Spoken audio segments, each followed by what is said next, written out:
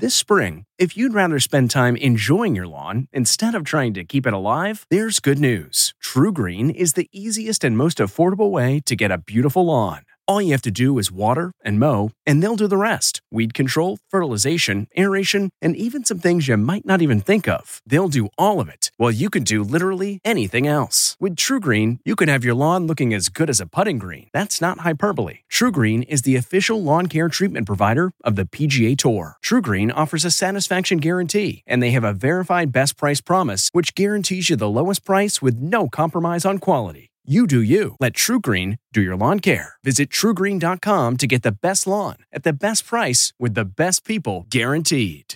This podcast is supported by FedEx. FedEx offers fast delivery, more visibility, simple returns, and weekend home delivery to 98% of the U.S. population on Saturday and 50% on Sunday. With FedEx, you get picture proof of delivery, ensuring you always know where your package is. Returns are simple with packageless and paperless returns. Plus, FedEx Ground is also faster to more locations than UPS Ground. See the FedEx service guide for delivery information. So, what are you waiting for? See what FedEx can do for your business. Absolutely, positively FedEx. At Amica Insurance, we know it's more than just a house. It's your home, the place that's filled with memories. The early days of figuring it out, to the later years of still figuring it out. For the place you've put down roots, trust Amica Home Insurance. Amica, empathy is our best policy. The breaking news tonight, the calls for Governor Andrew Cuomo to resign get louder as New York's two senators say it's time he stepped down amid sexual harassment and misconduct allegations. Andrew Cuomo defiant. The Democratic governor rejects calls to resign. And tonight, why Cuomo says he won't bow to cancel culture.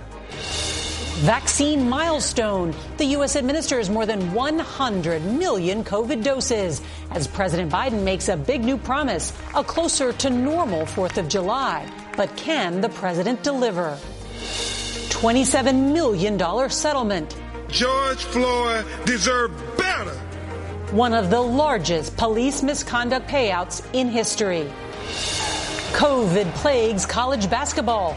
3 powerhouse teams withdraw from their conference tournaments. What does it mean for March Madness? Anti-Asian hate crimes surge, and the president calls out the vicious violence. It's wrong, it's un-American, and it must stop. Major winter storm. The central U.S. prepares for heavy snow and thunderstorms on the final weekend of winter. Netflix warning why the days of sharing your Netflix password could be coming to an end. Honoring Ruth Bader Ginsburg just days before her birthday. And during Women's History Month, a 7-foot statue unveiled for the Trailblazer. And CBS's Steve Hartman goes on the road to introduce us to this year's most unlikely Grammy nominee.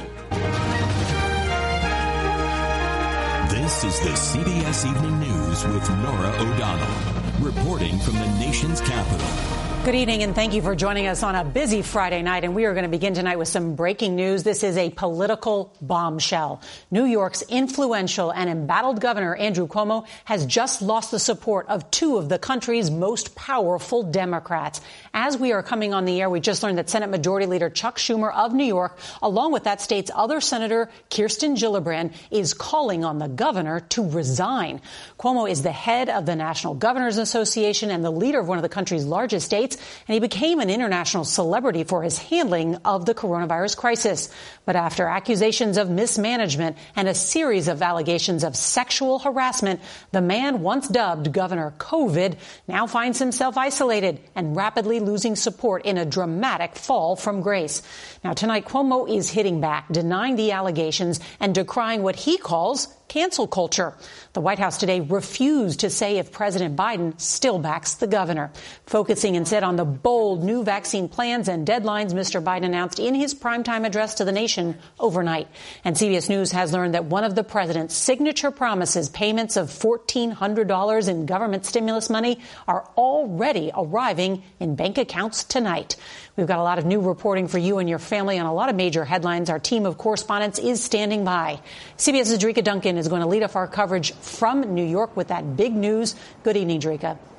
Good evening to you, Nora. This really has been a startling turn of events with this joint statement coming out tonight from Senators Chuck Schumer and Kirsten Gillibrand saying that the governor has lost the confidence of his governing partners and should resign. Tonight, New York Governor Andrew Cuomo is once again denying all allegations lodged against him. I have not had a sexual relationship that was inappropriate, period. I'm not going to resign. In recent weeks, 7 women have accused the governor of sexual misconduct or harassment. The 6th accusation came from the Albany Times-Union, which reported that a female aide to Cuomo alleges the governor aggressively groped her late last year while she was alone with him in his private residence. I never harassed anyone. I never assaulted anyone. I never abused anyone. The pushback comes as the majority of House Democrats from New York are calling for Cuomo's resignation, including Representative Alexandria Ocasio-Cortez. Chairman of the House Committee on the Judiciary, Jerry Nadler, released a statement saying the repeated accusations against the governor and the manner in which he has responded to them have made it impossible for him to continue to govern at this point. We have to move forward in New York State. And we must move forward with a leader in whom we can be confident. And today, New York Magazine says it interviewed more than 30 women who have either worked with or interacted with Cuomo and found that bullying was a defining element. Last week, in an exclusive interview, Nora spoke to former Cuomo aide Charlotte Bennett, who also described the workplace. What was the culture like in the Cuomo administration? It's generally toxic. It's generally pretty scary. It's the most stressful place I've ever been. Today, Governor Cuomo called out members within his own party that want him to resign by saying they are ignoring the truth and bowing to cancel culture. Nora. Jerika Duncan, thank you. Tonight, the first direct payments from the president's COVID relief plan are hitting bank accounts. But there are questions about whether President Biden will be able to deliver on 2 of his new goals: to make every adult eligible to be vaccinated by May 1st and for the country to be closer to normal by 4th of July. CBS's Nancy Cordes reports tonight from the White House. Here is one of the first direct payments from the IRS. It popped up in a bank account today. The funds still pending for a couple of days. We are showing it's possible to get big, important things done. In the White House Rose Garden, President Biden and a group of socially distanced Democrats celebrated their passage of the law that made those payments possible, the $1.9 trillion American Rescue Plan. This legislation includes the biggest investment in child care since World War II. That's not hyperbole. That's just a fact. Today, governors on the left and right said they can meet Mr. Biden's new directive to make all adults eligible for the vaccine by May 1st, but only if they get more doses. I think getting to the president's objective is absolutely doable, but it's going to require a significant increase in available supply. Federal officials say weekly allocations should grow from 16 million doses now to 24 million by early April. White House COVID coordinator Jeff Zients. The next couple of weeks of supply overall are relatively flat before supply really starts to accelerate towards the end of the month and then into April and into May. The White House announced it will help states handle the surge by doubling the number of pharmacies in the federal vaccine program to more than 20,000, and by authorizing more qualified professionals to administer the vaccine, including dentists, optometrists, and veterinarians. And Nancy Cordes joins us now from the White House. All right, Nancy, the question so many people want an answer to: what if you don't see the stimulus check in your bank account this weekend? The IRS says tonight, Nora, do not be concerned. These payments are going out in batches. And, of course, paper checks are going to take even longer. But they say if you're concerned, if you want to know the status of your payment, you can go to a special Get My Payment tool on irs.gov starting on Monday. Nancy Cordes, thank you. And we're going to turn now to that landmark settlement in the George Floyd case. The city of Minneapolis agreed today to pay $27 million to Floyd's family to settle a civil lawsuit for his death last May. The question, could it impact fired police officer Derek Chauvin's murder trial? We get more now from CBS's Jeff Pegues. This was the moment last May.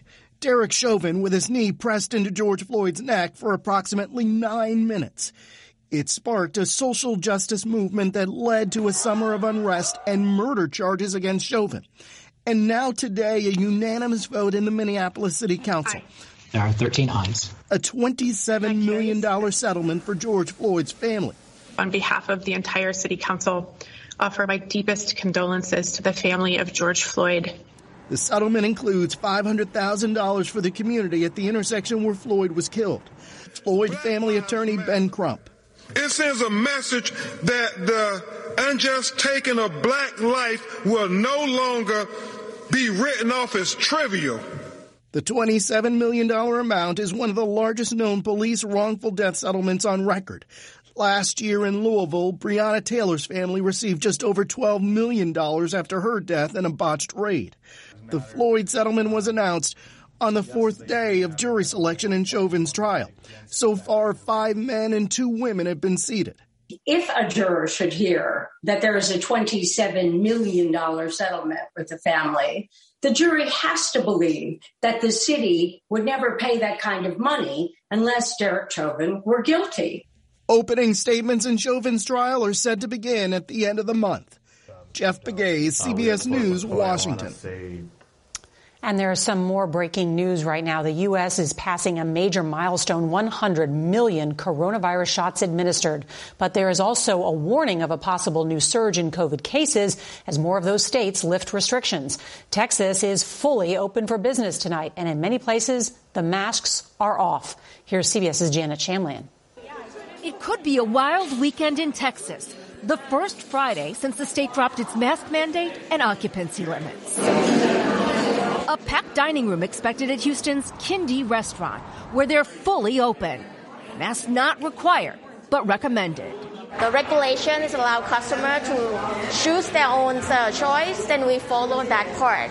A different plan across town at Common Bond Bistro, allowing only 25% capacity, with tables 6 feet apart. We're in the fourth quarter. We think we're going to get to a point soon where we can take off the mask and our employees can be safe. Houston has a problem tonight. It's the only known city nationwide with all concerning COVID variants. There will probably be continued spread of the B.1.1.7 variant here in Houston.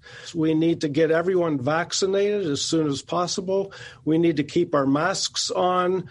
We need to socially distance and so forth. Austin is still enforcing its mask order, and the state is suing over it. Today, a judge set a hearing for later this month. At least 15 states, including Texas, no longer have restrictions on most or all of their businesses. That includes South Carolina, where crowds in downtown Charleston were partying like it was 2019.